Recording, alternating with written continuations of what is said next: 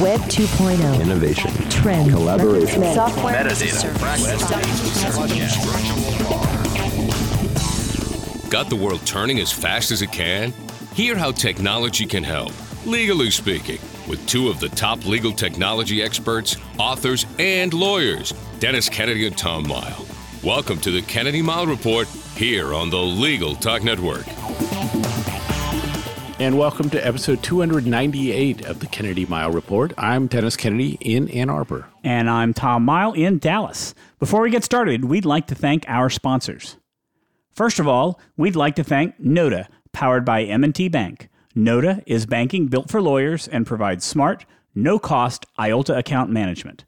Visit trustnota.com/legal to learn more. That's N-O-T-A Nota.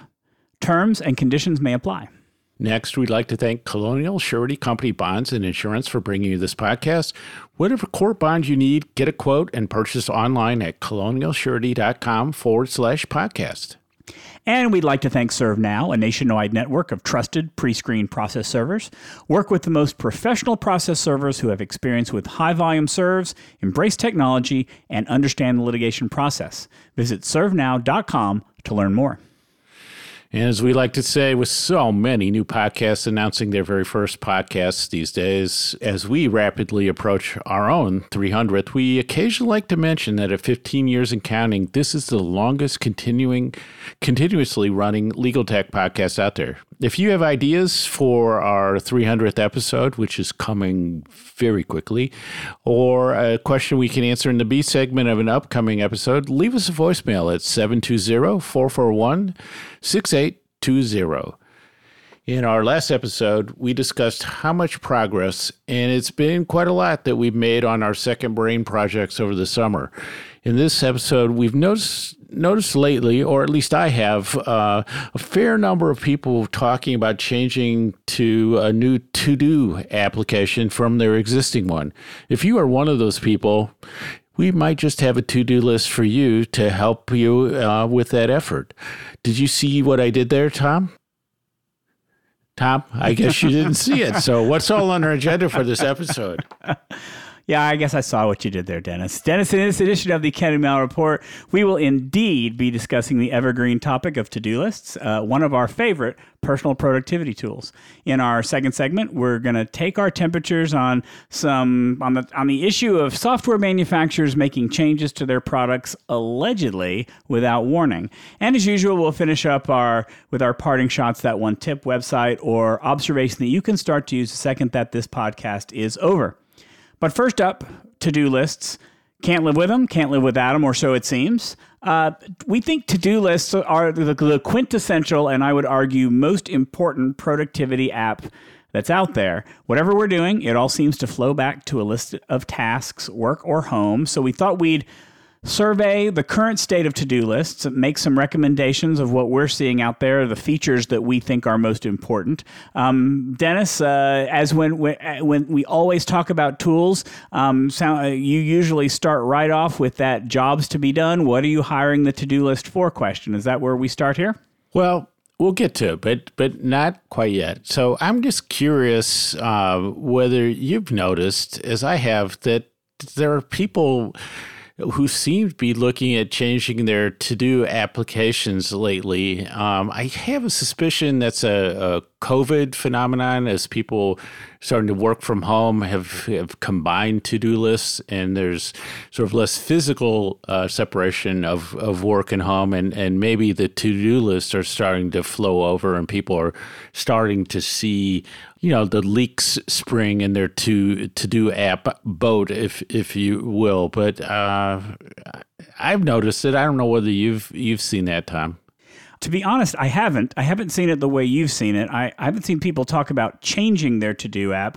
I've seen a lot more people talk about finding a to-do app. I mean, I still think that the to-do list for lawyers is something that is still a manual effort, is a lot of is paper-based, is something that they just create a Word document or put in a spreadsheet. I have something really simple and basic, and people aren't taking advantage of some of the really great tools that are out there. So I see a lot more people doing that, and I think that the work from home phenomenon, whatever we call it, has really kind of brought this to the fore. I mean, that's part of the reason why I turned to a task manager a long time ago, because I've been working at home for so long. It just made sense because I had my work tasks, I had my personal tasks. I wanted to be able to keep them in the same place, but yet separate.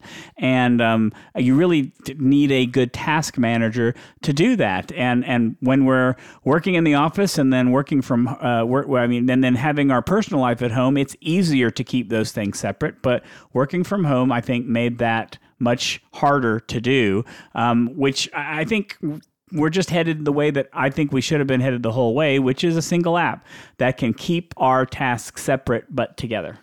Yeah, I mean, I think the problem for me always was I felt I had a great personal to-do app and approach for management, and then almost a negative set of tools for work. And I just really felt that separation so much. So, lately to be able to merge work into the existing system I had was so great. I guess the other thing is that maybe people are just so burned out from having too many to-dos that they just want to get it from this big list of paper that they see all the time into an app that maybe lets them feel they have more control over it. I don't know. I don't know that there's anything new about right now that we have more to-dos than ever that are making us burned out. I think we've always had a lot of to-dos. I will say that the one area, and we'll talk about this in more detail, the one area that I've really struggled with is, even though I've been able to keep both my work and personal together in my task manager without a problem, where I also have struggled is if somebody at work assigns me a task, is that where does that go, and how do I keep track of it myself? And I've found a great way to deal with it, and I'm really happy with it, and we'll talk about that more. But that's kind of been the issue, which is it's one thing to be able to write down your tasks yourself. Here are the things I know I need to do. But what if you're working on a team somewhere, or your boss or somebody says, "Hey, need you to do this," and they assign it to you, at work? How do you keep track of that someplace else? And I've got at least one good idea for dealing with that. Okay. So now I think I'm ready to talk about jobs to be done and my traditional approach of what are you hiring the to-do list or the to-do list app, if you actually need one, for question. And so I think that this is what I see so much in when people talk about technology is I'm looking for the best app is usually where people start. And so you're looking for they seem to be looking for an app to solve what actually is a more fundamental and underlying problem. So, like, what are you actually hoping to accomplish with this to-do list? And what is the outcome that you expect? And so what does it need to do for you? So let's just look at people who are looking to change to-do lists, because even the people who are finding a new to-do app already have something that they're using. So the way I start to look at things is if I'm looking to change apps or approaches, then something's clearly not working right now. And that's what you need to dig in to. So if you say, I've tried a bunch of to-do apps and I just keep going back to a paper system, you need to understand the why of that and to start to break that into, you can call it a checklist, but some way that you analyze what it is that you're getting in one system and that works for you and what's not there or something that doesn't work for you. Put that together as a checklist, and then I would use that as my guide to start to explore the different possibilities. So I don't know. When I say that, Tom, it sounds so reasonable to me. I don't know if I'm actually going to get you to agree that it is a reasonable approach.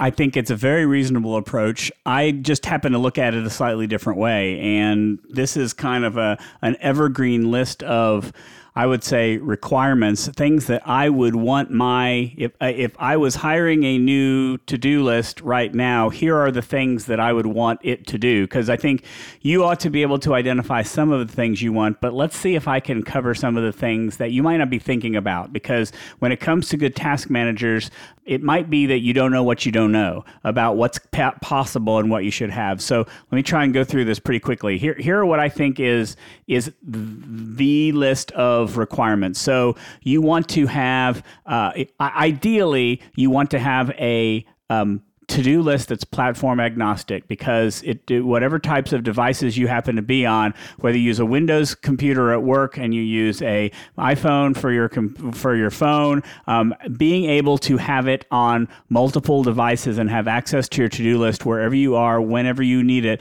is useful. So platform agnostic to me is my first thing, because I'm on Android, I'm on Windows, I'm on an iPad. I need all of it. There needs to be ease of task entry. Can you have a widget for it on your phone? Is there a place where you can press one button and enter a task on your phone?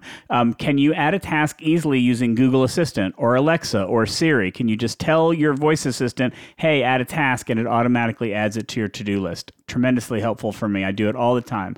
Recurring tasks. Not all to-do lists can handle recurring tasks. There are a lot of tasks that you say that, I do this every week and I want to check it off that I've done it this week and I don't want to have to create it again next week. So the ability to handle recurring tasks is critical, and not everybody does it.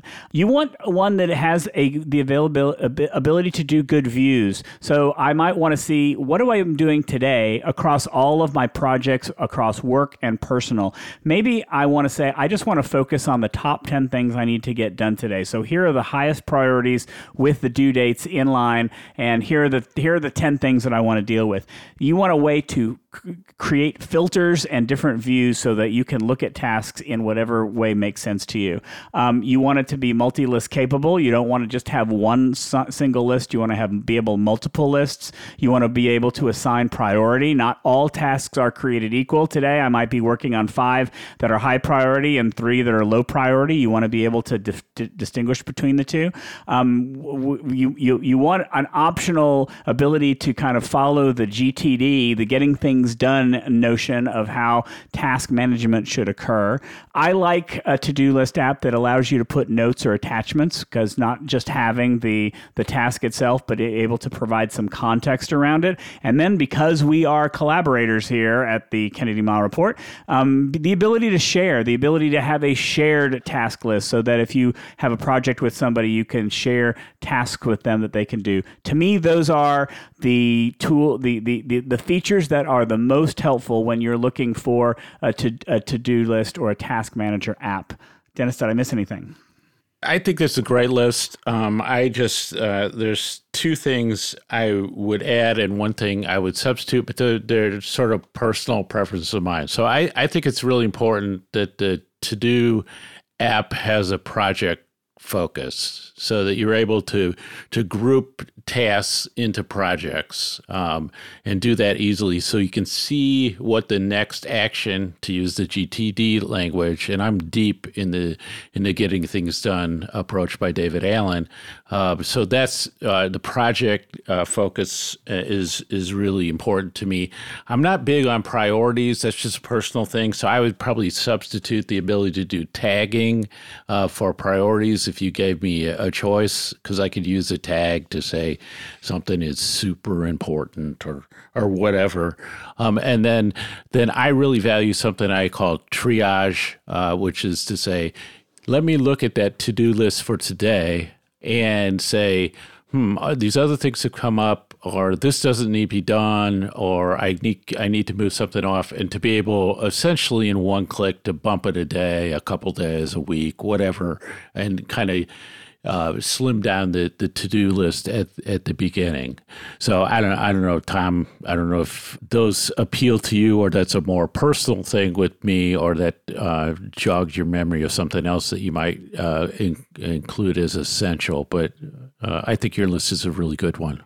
Well, actually, I have a filter set up in my task manager that I call my daily dashboard, and I look at that every afternoon before I shut down for the day, because I don't want to start my day having to deal with my to-do list. I actually want to have it ready to go when I start my day. So what my daily dashboard includes, and it brings parts of my task manager, is that the very top of it is what I call my inbox. So any task that I've added from I maybe have added by email, or somebody assigned to me from someplace else, or I added it via my phone. It all goes into the inbox, and I process those kind of like in a GTD way.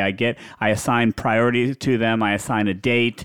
I assign a project to them, and then they go to the right place. And then I have tomorrow's tasks, and that's where I perform that triage that you describe. And then I actually also have the task for the next day that I take a quick glance at to make sure that I'm not missing something, or that I'm not moving everything over onto the next day to where I'm going to be totally slammed. But that's usually the exercise that I have, is I process the new tasks in, and then I arrange everything for the next day so that I'm ready to go.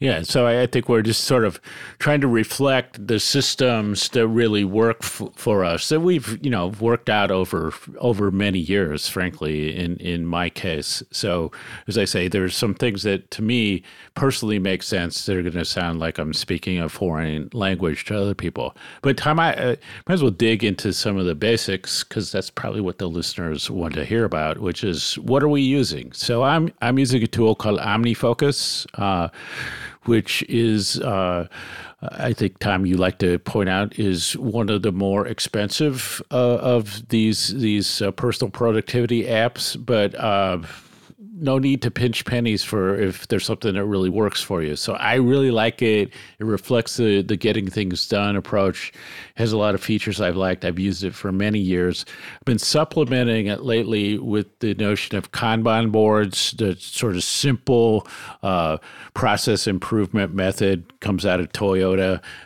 primarily, that it allows you to just, in a very visual way, put in front of you the things that you are ready to do, the things that you're working on, and the things that are done, and see them in one place and move things from column to column. Really helpful for me as a visual tool. So I supplement the OmniFocus with that, and that's just sort of the visual right in front of me reminder.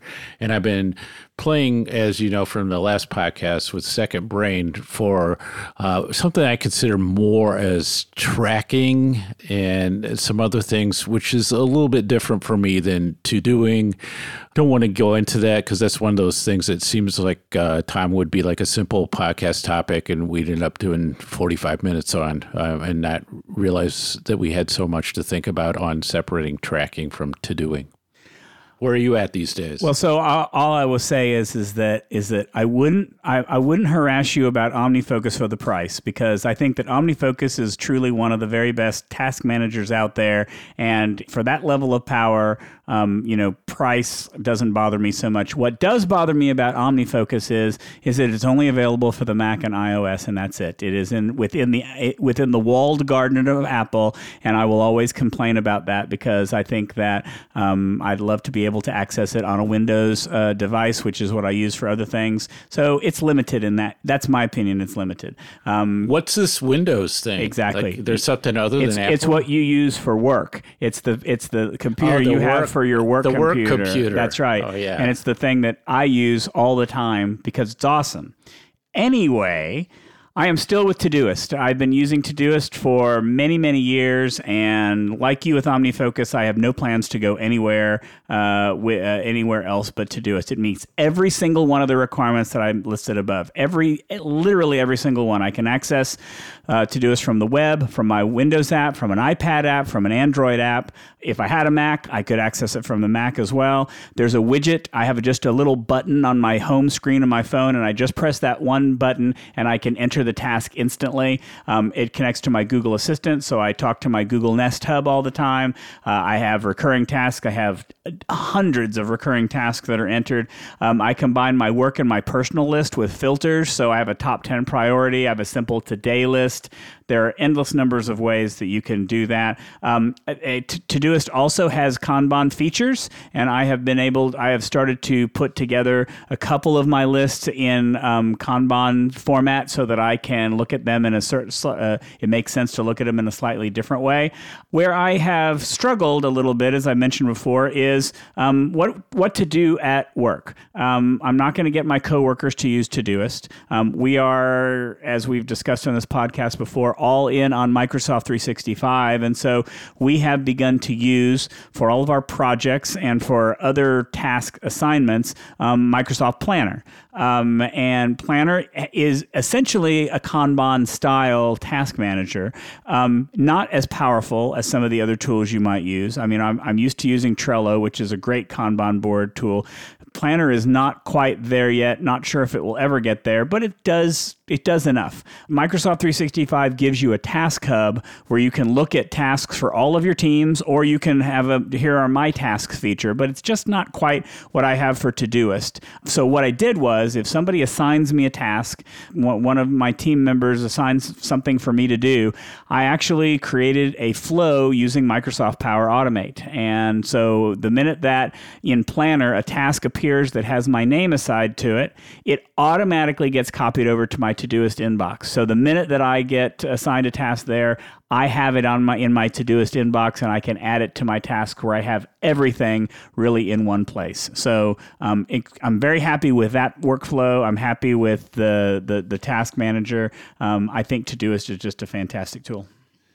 You know, when you were talking about the time, it reminds me of a really important thing for people to keep in mind with the to-do list managers are that you're able to do some of the things you're talking about because you're in a smaller company. And large companies and large law firms, you're not going to have the ability to move from tools. You're going to be kind of stuck with what you have. And that sort of brings up a point that I like to talk about, and that is this word that we've used in our books, in our articles, and speaking before, which we call co-collaboration. So sometimes, especially if you're doing any kind of sharing, that your choice has to be made in the context of other people you're working with. So that does come into what I would call like the jobs to be done approach, because it is a constraint that you have to work with.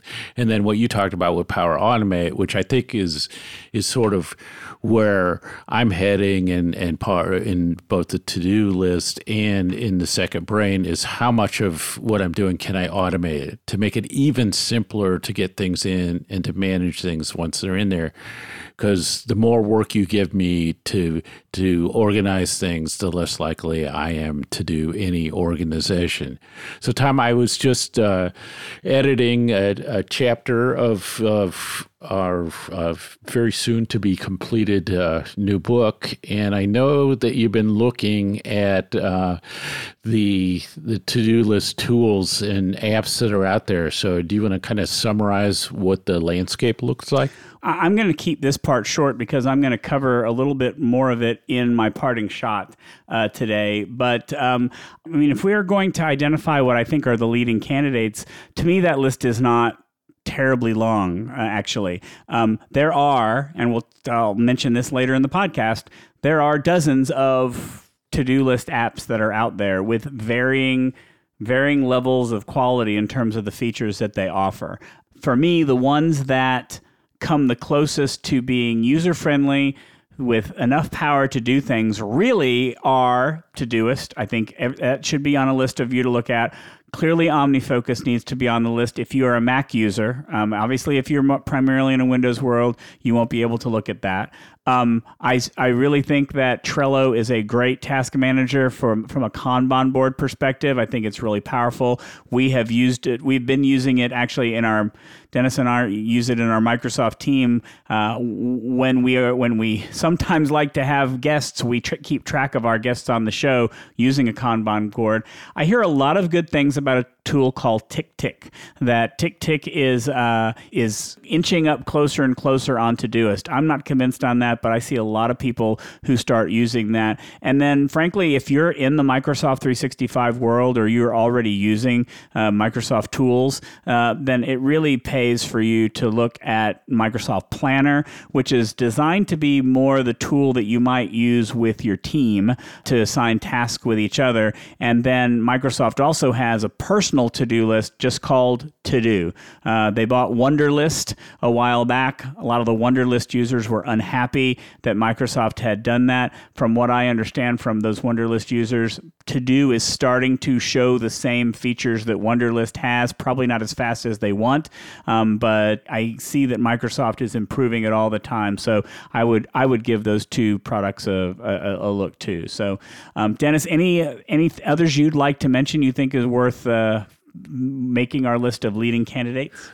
No, I think the Microsoft approach is really intriguing. In if you have the 365 environment, because they're there, and it makes sense to try them, and they are free. Although, as we've emphasized here, and especially for people, if you turn around and look at your bookshelf and you see there's half a dozen or more, personal productivity or organization books, like, it does make sense to spend some money on a product that can really manage your productivity and to-dos. And as I like to say, that OmniFocus is the best money on technology I've ever spent. And it just keeps giving me a return, year after year.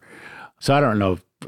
Maybe some other points you want to make, Tom. I talked about triage.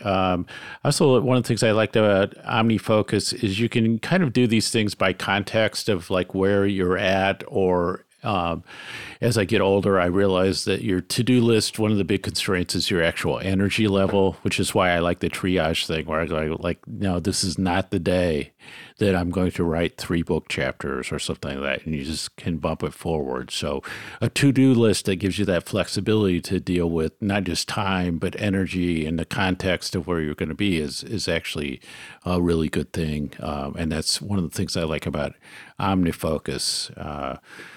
Maybe a little bit about group planners, which I don't use as much now, Tom, but I know you do. But that's I think a really interesting area. I think that the idea that lawyers will want to live in what we call a shared task management product, that they would prefer to have a more individualized, personalized approach to task management.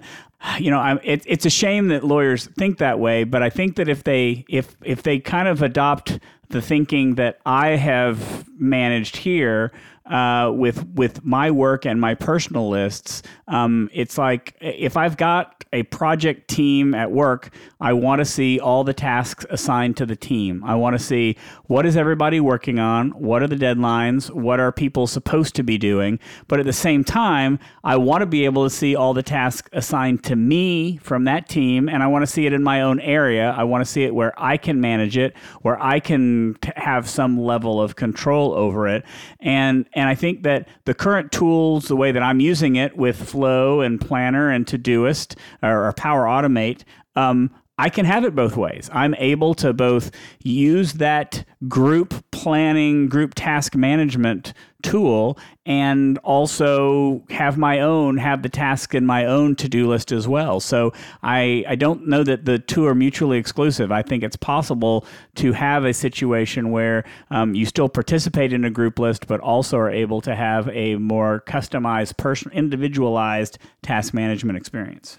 To me, it serves, once you're in that shared setting, there's really two things that you want to see happen. So one is the task management that we're talking about. The other is and I agree that you do want to see the tasks other people have, but there's also this workflow management notion, which I think is incredibly important part of project management, and maybe a topic for another day. But I thought we'd wrap up by kind of emphasizing the point that this is personal to you. So they call it personal productivity for a reason. So I can guarantee that some of the tools that work really well for me won't work for you, and tools that other people swear by would be an utter disaster for me. I don't know. So, Tom, do you have any final tips or recommendations? And maybe you can take us out on that. Yeah, I think you're right, Dennis. I think that it's really a task manager is, among all the different tools that we talk about on this podcast, really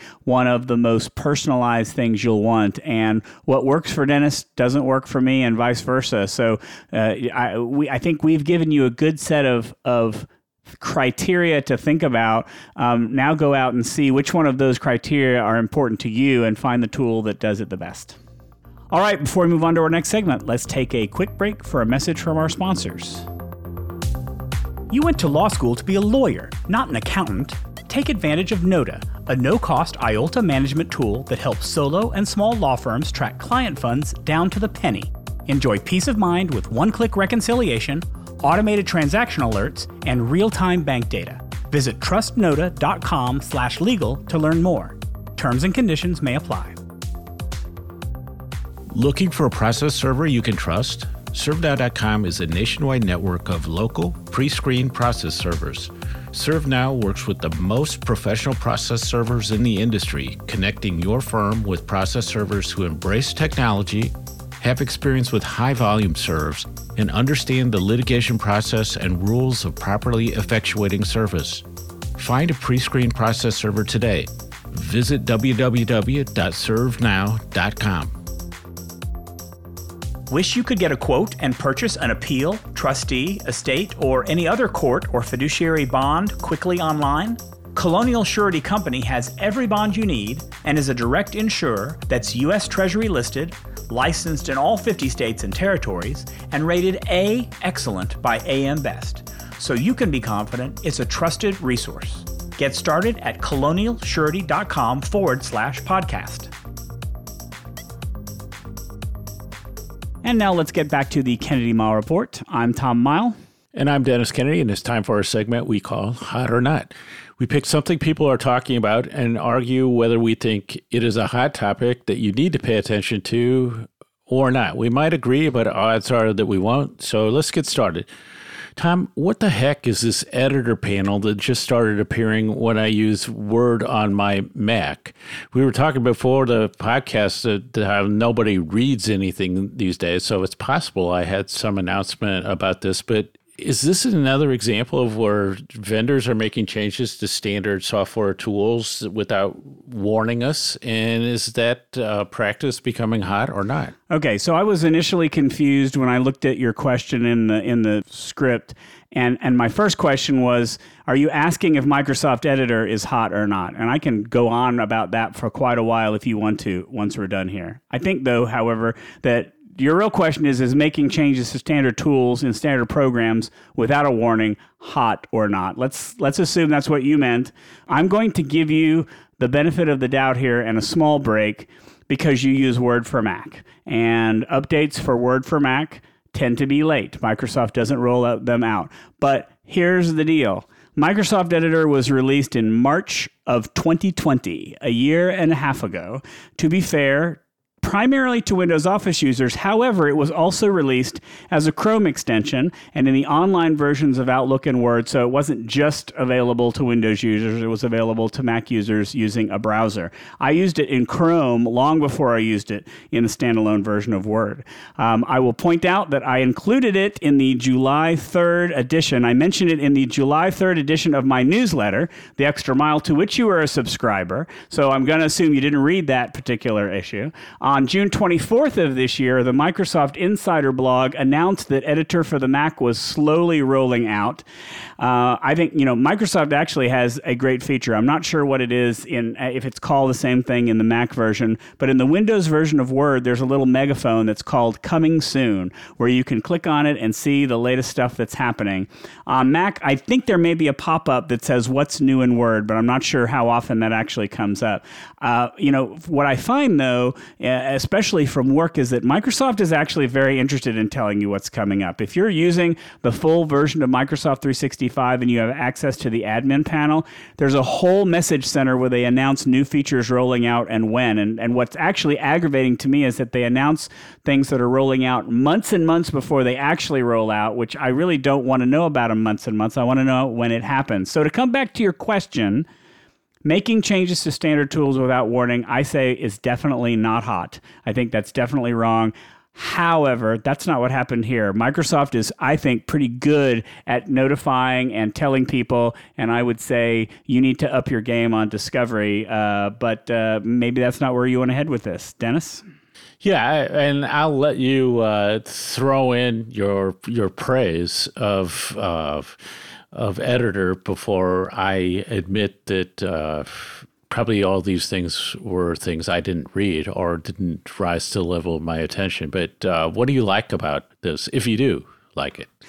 You know, I do like Editor. So the part of what I like about it is that because if you see it for the first time, it can be quite a shock because it seems to be much more than what your spell check used to be in Word. And what's nice about it is that you can configure it to only check for the same things that your spell check actually configured before. So that's, if you want to keep it the way that it was, you can do that. But to me, it's like spelling and grammar on steroids. And so I went and looked at the settings. You can check for a list of 20 different grammar errors, clarity in writing, conciseness, formality, when you're either too formal or not formal enough. You can look for, it looks for inclusiveness language based on age, gender, cultural, ethnic, and other bias. There are a ton of punctuation rules, Oxford comma, anybody. There's geopolitical sensitivities that it looks for, which I think is just what? And then vocabulary. It'll look for certain kinds of vocabulary and say whether you can or can't use them. So I have started actually using the heck out of it. I think it's a nice. There are other standalone tools that I think are good at doing this same thing that you might want to purchase, but for the free version of what goes in Word, I am liking it quite a bit. Okay, so I see the potential of this. I actually went under the help menu in Word on my Mac and see that there is something called What's New in Word, and it actually says Editor is there. And then I do the drop-down menu and under Tools, and it says Spelling and Grammar, which is exactly what I expect to see. And then it throws me into this Editor tool, which I think has a lot of potential. It's just like, it just kind of showed up one day, and I was like, what the heck happened here? So I'm going to explore it more. But the fact is, sometimes it's already, I've noticed it's a bit too much. I just wanted to run the spell check ultimately, and I'm not sure about doing that. So to get to the question about these changes, there was one main offender that kind of prompted me to this. It's like, it seems like everybody is changing the default to the dark mode for better readability. And there's some things I just want to have with the light background or white background. And so I'm going to say that the practice is actually warming up significantly, but the main offender is the default to a dark background. I won't disagree that there's a default background issue going on. My eyes, with some retina issues, really like the dark background, so it doesn't bother me so much. But there are times where I actually wish that I could see the light background. So I agree that maybe should not be the default, but it is becoming more the default, especially if you've used it in the past and the products are learning from what you've done in the past. Right. So now it's time for our parting shots. That one tip, website, or observation that you can use the second this podcast ends. Tom, take it away. So, Dennis we've mentioned before that we are working on a new edition of our Collaboration Tools book. As part of that, we have in the past put together Collaboration Tools directory. We've wanted to find a way to keep the links that we include, the tools that we find, and of which there are literally hundreds. We want to make sure that we have a place to put it, and we have struggled with finding the right way to do it because they just don't make good kind of link directories directory tools out there that I find are very useful. So instead, what we're doing is I've created and will be sharing with the publication of the book a full collaboration tools bookmark set through the tool that I think mentioned on this podcast before, Raindrop.io, which we both like quite a bit for bookmark management. For this parting shot, I am making available the task management part of that collaboration tools directory. So you can see all the probably 24 different task managers that we found off the top of our search for that are relevant. We're going to be obviously opening up the full list once the book is published. But if you take a look there and you see that there's a task manager that we don't know about or that isn't included, please let us know. Shoot me a message on Twitter or on LinkedIn. Happy to add it to the list. But if you're looking to do your due diligence on a task manager, then that's the list that I would start with. Those are the main ones, and then a whole lot of other also RANs that you might want to check out. I actually have a little hardware tip for a change this week. And so we sort of know that probably the best thing you can do these days to protect yourself on cybersecurity is to use multi-factor authentication. Probably the worst thing you can do for your own personal sense of usability is to have multi-factor authentication turned on, because they work in different ways and it's an extra couple of steps sometimes. So there's always been an approach of a little hardware dongle called the YubiKey, Y-U-B-I key. And there's a new version of it that's going to use biometrics. So it's more like going to give you the ability to use more like a smartphone thumbprint approach. And I think that's a good thing. About $50. You have to invest a little bit of time in learning how to use it and setting things up. But I think it may be a better way to go. And you might be seeing it in the workplace, I think, on a more frequent basis over the next year or so. And so that wraps it up for this edition of the Kennedy Miles Report. Thanks for joining us on the podcast. You can find show notes for this episode on the Legal Talk Network's page for the show. If you like what you hear, please subscribe to our podcast in iTunes or on the Legal Talk Network site, where you can find archives of all of our previous shows along with transcripts. If you'd like to get in touch with us, remember you can reach out to us on LinkedIn, Twitter, or leave us a voicemail. That voicemail number is 720-441-6820. We are so rapidly approaching our 300th edition. If there is something you want to hear or something you want us to talk about, please leave us a message. Let us know. So until the next podcast, I'm Tom Miles. And I'm Dennis Kennedy, and you've been listening to the Kennedy Miles Report, a podcast on legal technology with an internet focus. If you like what you heard today, please rate us in Apple Podcasts, and we'll see you next time for another episode of the Kennedy Miles Report on the Legal Talk Network. Thanks for listening to the Kennedy Miles Report. Check out Dennis and Tom's book, The Lawyer's Guide to Collaboration Tools and Technologies, Smart Ways to Work Together, from ABA Books or Amazon. And join us every other week for another edition of the Kennedy Miles Report, only on the Legal Talk Network.